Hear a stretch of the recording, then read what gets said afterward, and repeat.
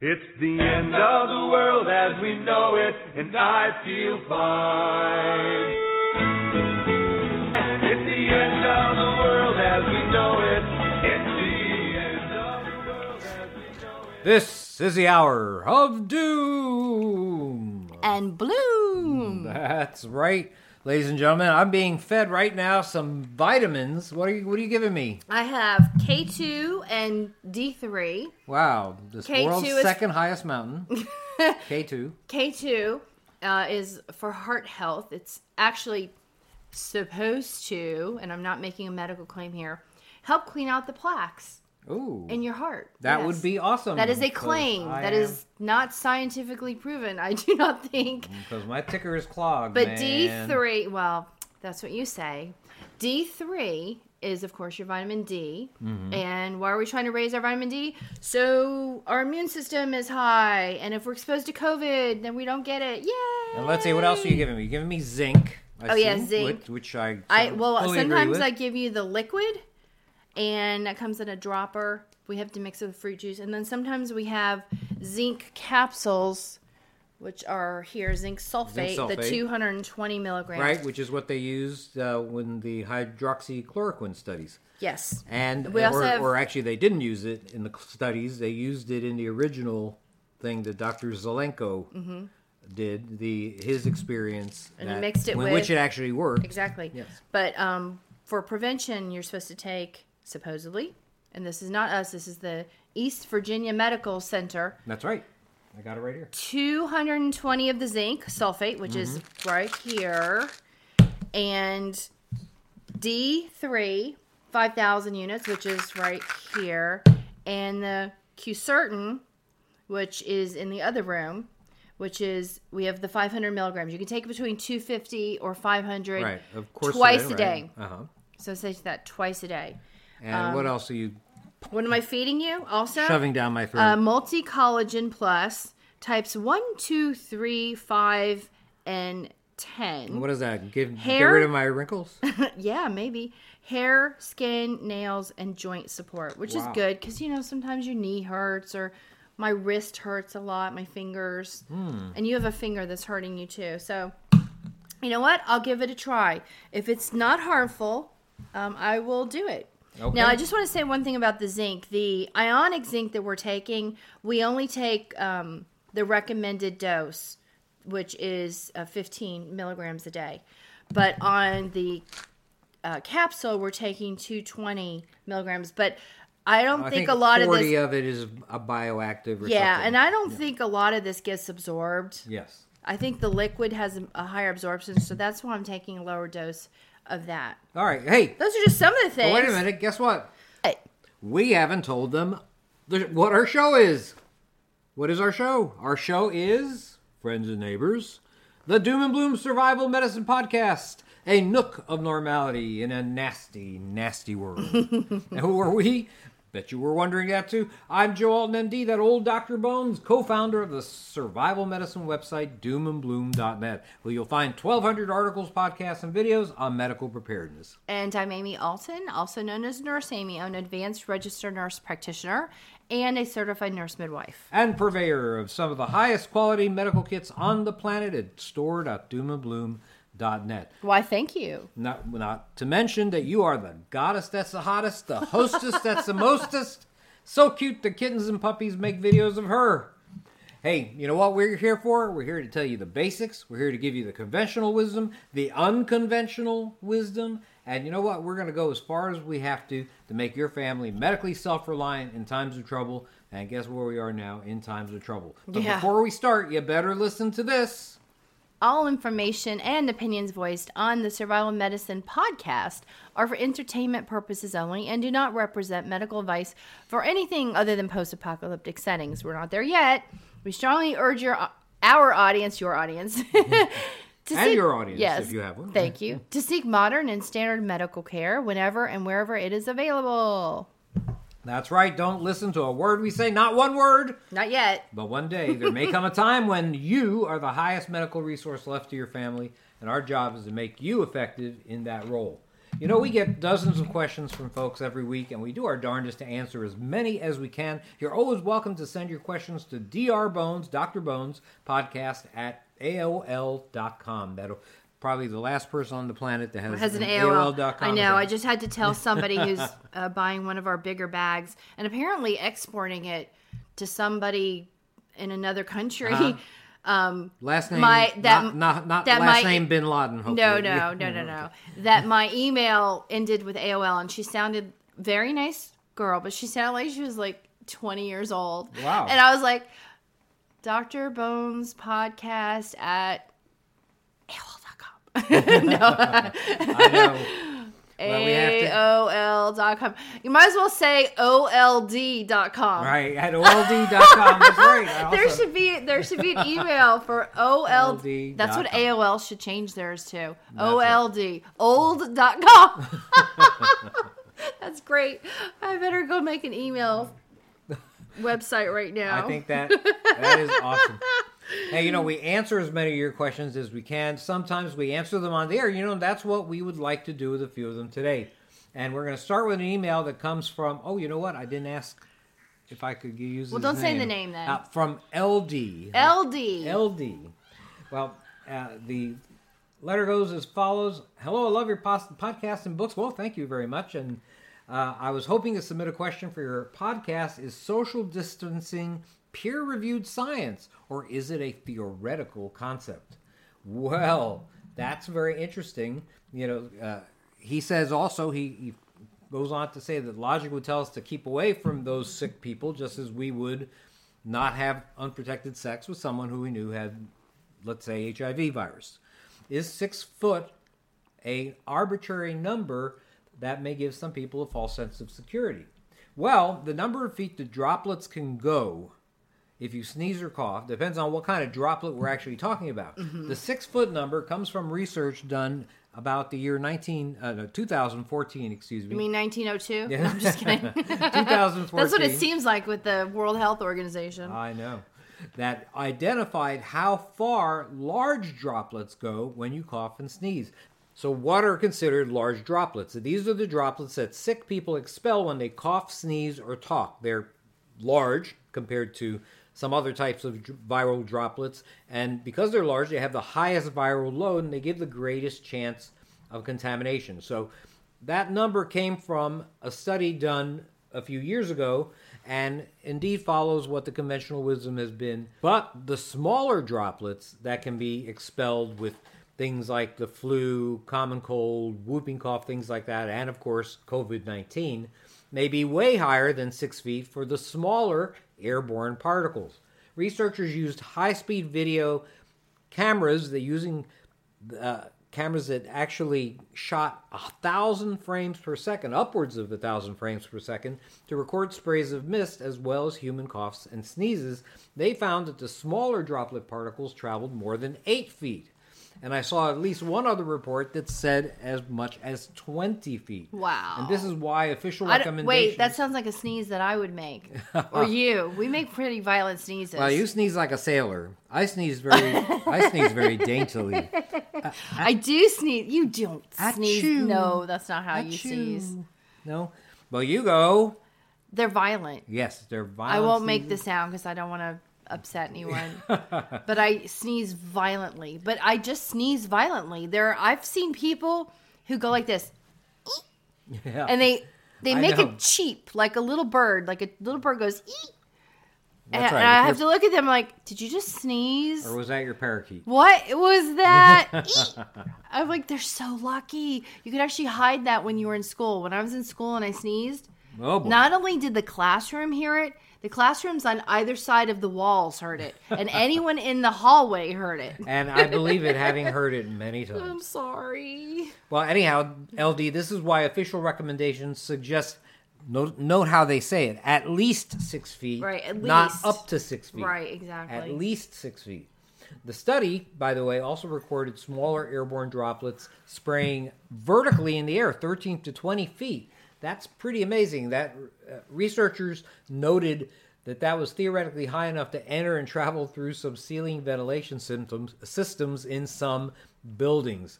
Medical News Today, by the way, recently reported on a study that claimed that viruses can spread to 40 to 60% of a building and its occupants within 2 to 4 hours. Oh, my goodness. That's pretty amazing. Lovely. And these large droplets can stay in the air not very long, honestly, because they're too heavy. Right, because they fall. Right.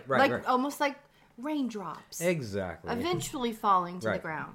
That's right. Not instantly, but... So large droplets keep falling on your head. If they do, you're going to get COVID-19. You're funny. COVID-19 is known to spread via these large droplets. That's the big thing, but possibly also by airborne transmission. As a matter of fact, I think it's definitely by airborne transmission as well. There are a group of infections that fall into that category: measles, tuberculosis, chickenpox, and unlike large droplets, which need to quickly come in contact with somebody in order to cause an infection, and not just your skin necessarily, but your mucous membranes, your nose, your oral cavity, or even your eyes. Airborne transmission allows potential disease-causing organisms to remain sort of suspended in the air for some time after somebody coughs, sneezes, or talks. Then somebody else can breathe in those particles and get sick maybe an hour later, maybe 2 hours later. Now, the flu is the classic example that we're exposed to pretty much every year, but some scientists believe that this airborne transmission can occur with COVID-19 as well, and I'm one of those guys, although I'm not sure you can call me a scientist, an old country doctor, but I believe it as well. Old country doctor, yeah. That's right. You're a young man. Oh, boy. Who's living in the city. Or something. But we're kind of not. Suburban. We're sort of, yeah, there you go. Close to the city. That's right. There's also the potential to get sick through touching someone, remember, that has the virus, or something that has the virus on it, even your pet's fur possibly, and then touching your mouth, your nose, your eyes with that virus now on your fingers. That's one way that people suspect COVID-19 is transmitted. Some people believe it more than others. The study I just mentioned found evidence that the virus lasts up to 4 hours on copper surfaces, 24 hours on cardboard, 2 to 3 days on plastic and stainless steel. If someone sneezes or coughs and those droplets get onto something that you touch, or if they have the virus on their hands from touching their face or blowing their nose, things like that, and then touch something that you are in contact with. Which is gross because they should be washing their hands. And you're absolutely right. Just by right. the way. You are absolutely right. Wash your hands. Wash your hands. So that could be a potential way to contract the disease. A direct contact like kissing or maybe sexual activity, I'll bet that's another way that COVID may be spread. We haven't heard anything really about, or very little about, those possible ways. Right, they had mentioned that they had found it in sperm. Oh, well, there you go, sexually. But they weren't sure if that was a mode of right, if it's transmission. Contagious. Exactly. Right. Yeah, if it actually made its way through the female body into the bloodstream somehow. Right. They're not sure about that. I haven't heard much about it after they discovered it. It's one thing to test for it in sperm. It's another thing to say, hey, this guy gave it to that girl through this way. Right. You know, that's a lot more difficult. That is indeed more complicated. difficult. It requires a lot more certainty. Sure.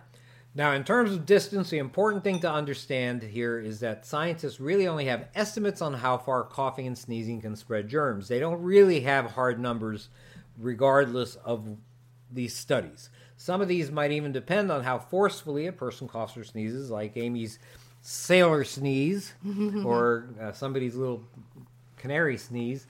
Everybody else has, I guess, a different amount of distance that their cough or sneeze may go. The problem with these airborne disease-causing organisms is not just how they can spread, how far they can spread. It's also how long they can hang in the air and on objects. So a lot of this depends on the bug in question. Measles, for example, can live for up to 2 hours in the air and on surfaces, according to the CDC. Now, this illness is so contagious that 90% of people who are close to a person with measles but who aren't immune, like through vaccinations, things like that, they're going to catch the disease. 90%. That's really scary considering that measles is definitely making a resurgence in some parts of the U.S. Great. Just what we need. I know. Something else to worry about. Well, right now we're worried about COVID-19, though, and for COVID-19, a recent study found particles in the air floating around for a median of about 2.7 hours. Now, I said that. That's what one study said, but more research is certainly needed. How concentrated does it have to be to give you a good chance of getting infected? We need to know that. I would guess it would be more if you were in a group of people hiding in a closet rather than two people at each end of a basketball court at the high school gym or on a football field. That's for sure. So I guess the big issue here is the R naught or R number of the virus. The R number refers to the effective reproduction number, sometimes called the R naught, of COVID-19. And basically put, it's a way of measuring an infectious disease's capacity to spread. It signifies the average number of people that one infected person will pass the virus on to if they happen to be in a crowd of those people without previous exposure, who have never been exposed. The coronavirus has an R naught that's at least 2 to 2.5. That was in China, but it's mutated since then, and it seems to be much more contagious now. So that means a sick person can give it to 2, 3, or more, maybe up to 6 healthy people. In no time at all, you can imagine that you have a pandemic on your hands. The numbers of cases you see in the headline today point to the number getting higher. Seasonal flu, by the way, is only about 1.3, but even that's enough for an epidemic. Measles R naught is 12 to 18. If we had COVID-19 have an R naught of 12 to 18, the entire country would be infected right now.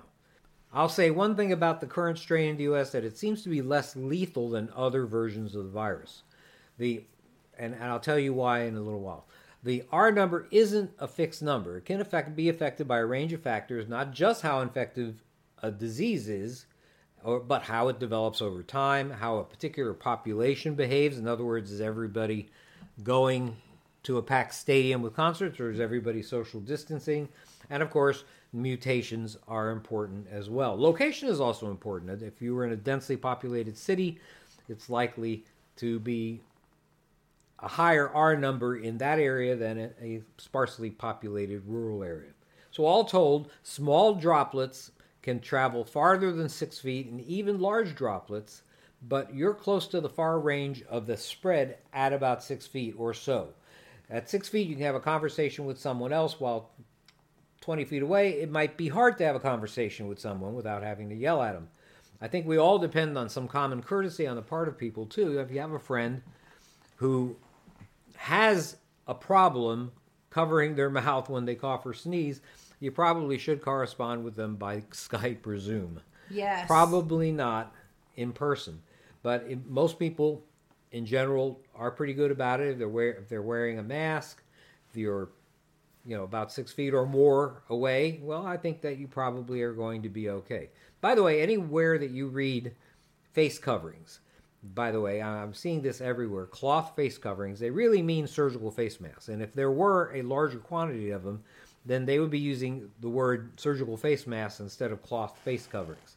If you've listened to my recommendations over the years, you already had a supply in your medical storage. Now that surgical face masks can be bought at Home Depot, Lowe's, or supermarkets, we saw quite a few in some different retail stores just recently, well, get a few. If you have them, wear them. Don't let anybody face mask shame you.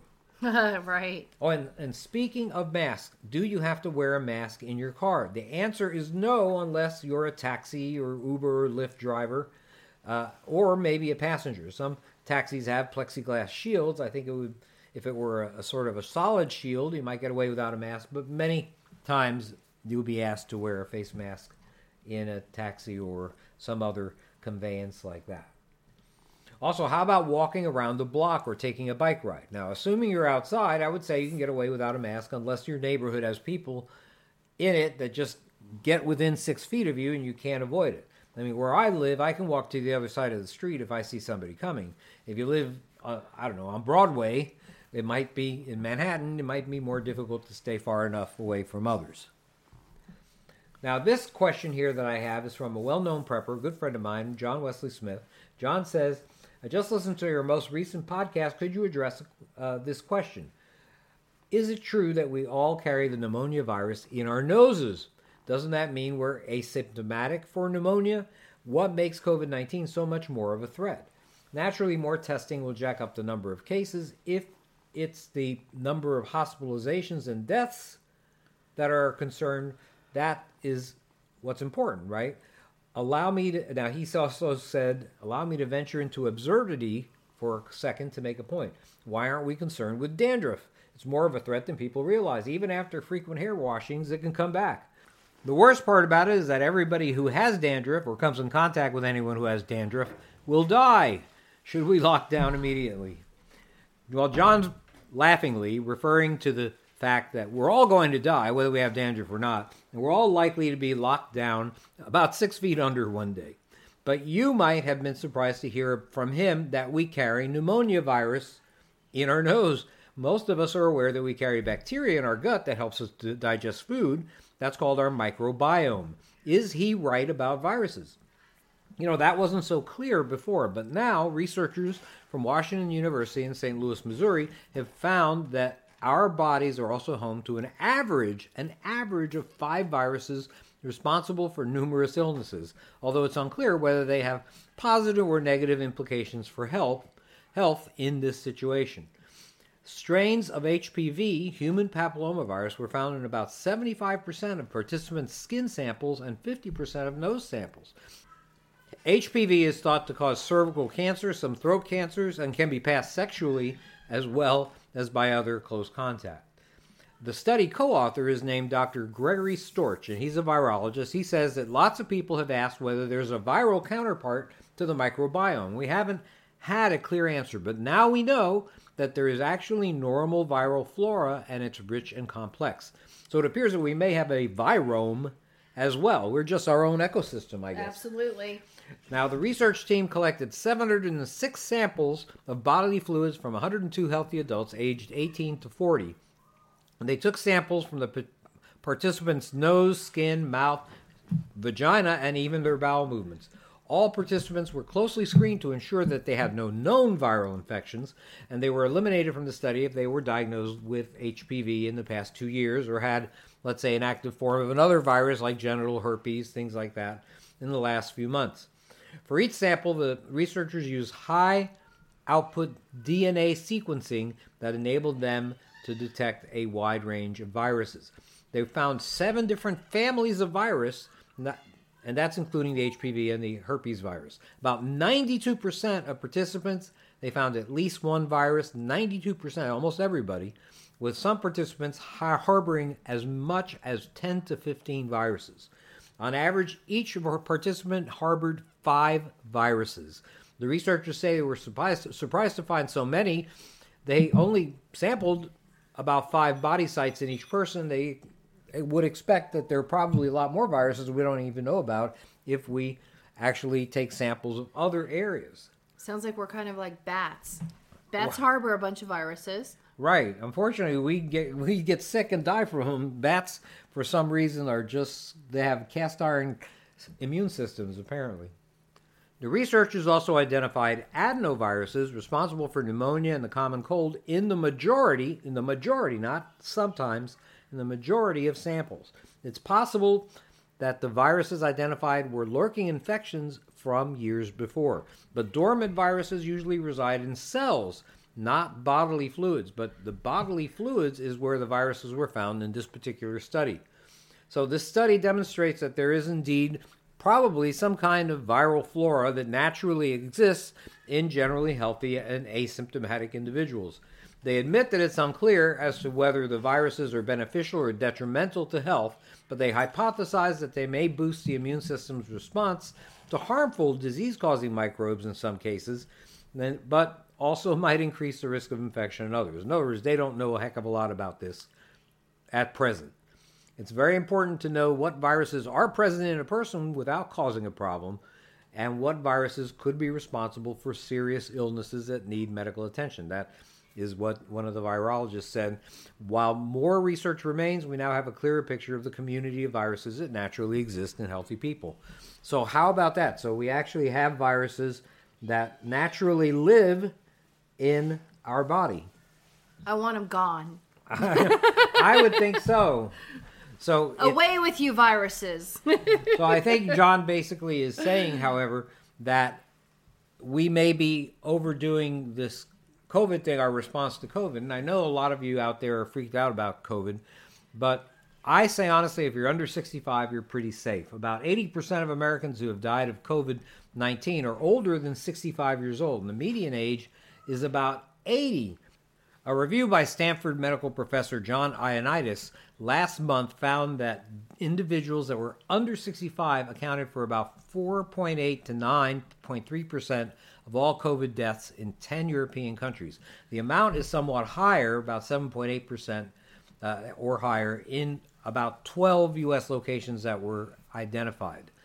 Now, although the number is still low, I'll admit that it is higher. The death rate is higher in younger people in the U.S. And this can be explained by the fact that the American population, especially if you take immigrants into account, illegal immigrants into account, they're much younger than the average population of a European country. Exactly. The risks climb, especially for those if you hit 80.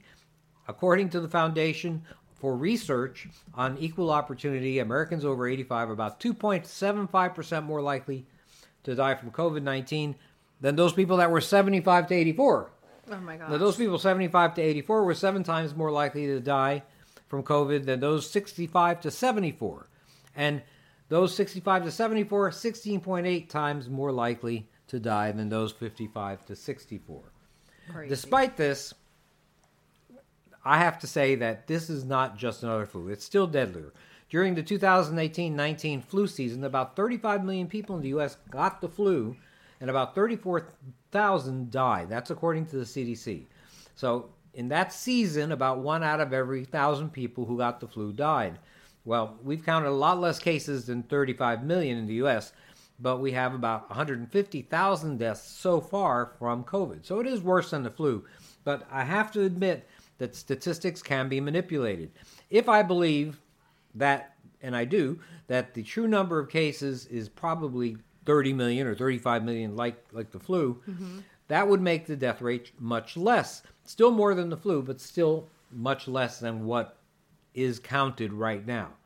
Also, the median age of COVID-19 deaths being so far along in life, 80 years old, the grand majority over 65, well, maybe COVID-19 is just the finger that pushes, gives that one last little push that sends people over the edge. Everybody seems to be manipulating the statistics for their own political gain, and that frosts my cookies. That really pisses me off. I shouldn't have said that. Well, you're PO'd. Right. How's that? PO'd. Right, exactly. PO'd. A lot of people, of course, are trying to take down the current president. All I have to say is this.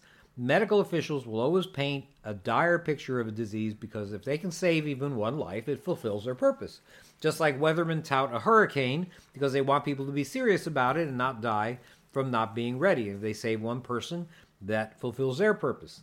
But a government can't only take these things into account. They have a country that needs to stay financially solvent. And that's why you're seeing calls to reopen parts of the country.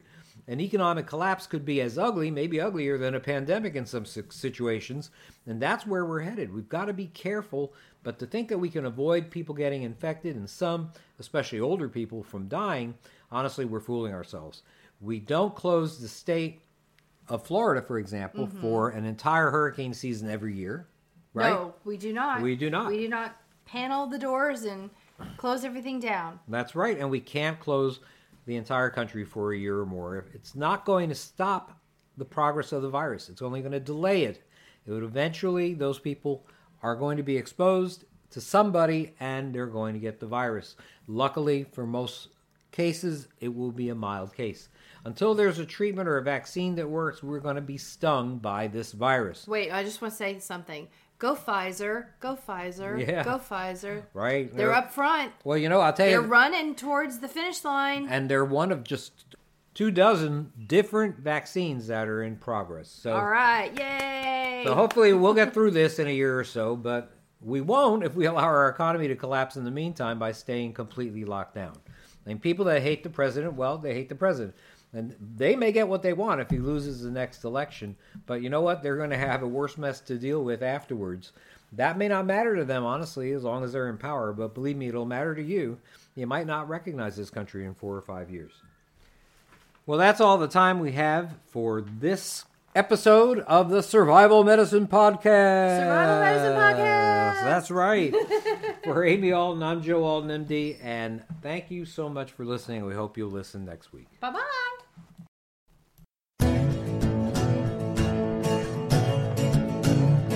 You've been listening to the Doom and Bloom Hour with medical preparedness experts Dr. Bones and Nurse Amy.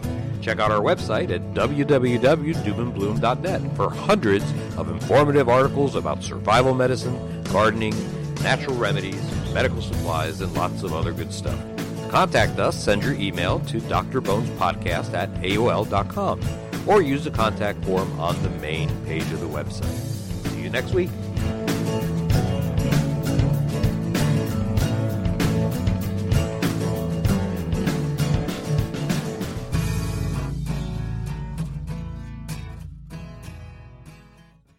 Are you worried about how dangerous the world has become? In these days of terrorist attacks, natural disasters, or even a future collapse, you need to be medically prepared to keep your family safe. I'm Amy Alton, ARNP of store.doomandbloom.net, where you'll find an entire line of uniquely designed medical kits and supplies for when help is not on the way. For everything from individual first aid kits to the ultimate family bag, go to store.doomandbloom.net today. You'll be glad you did.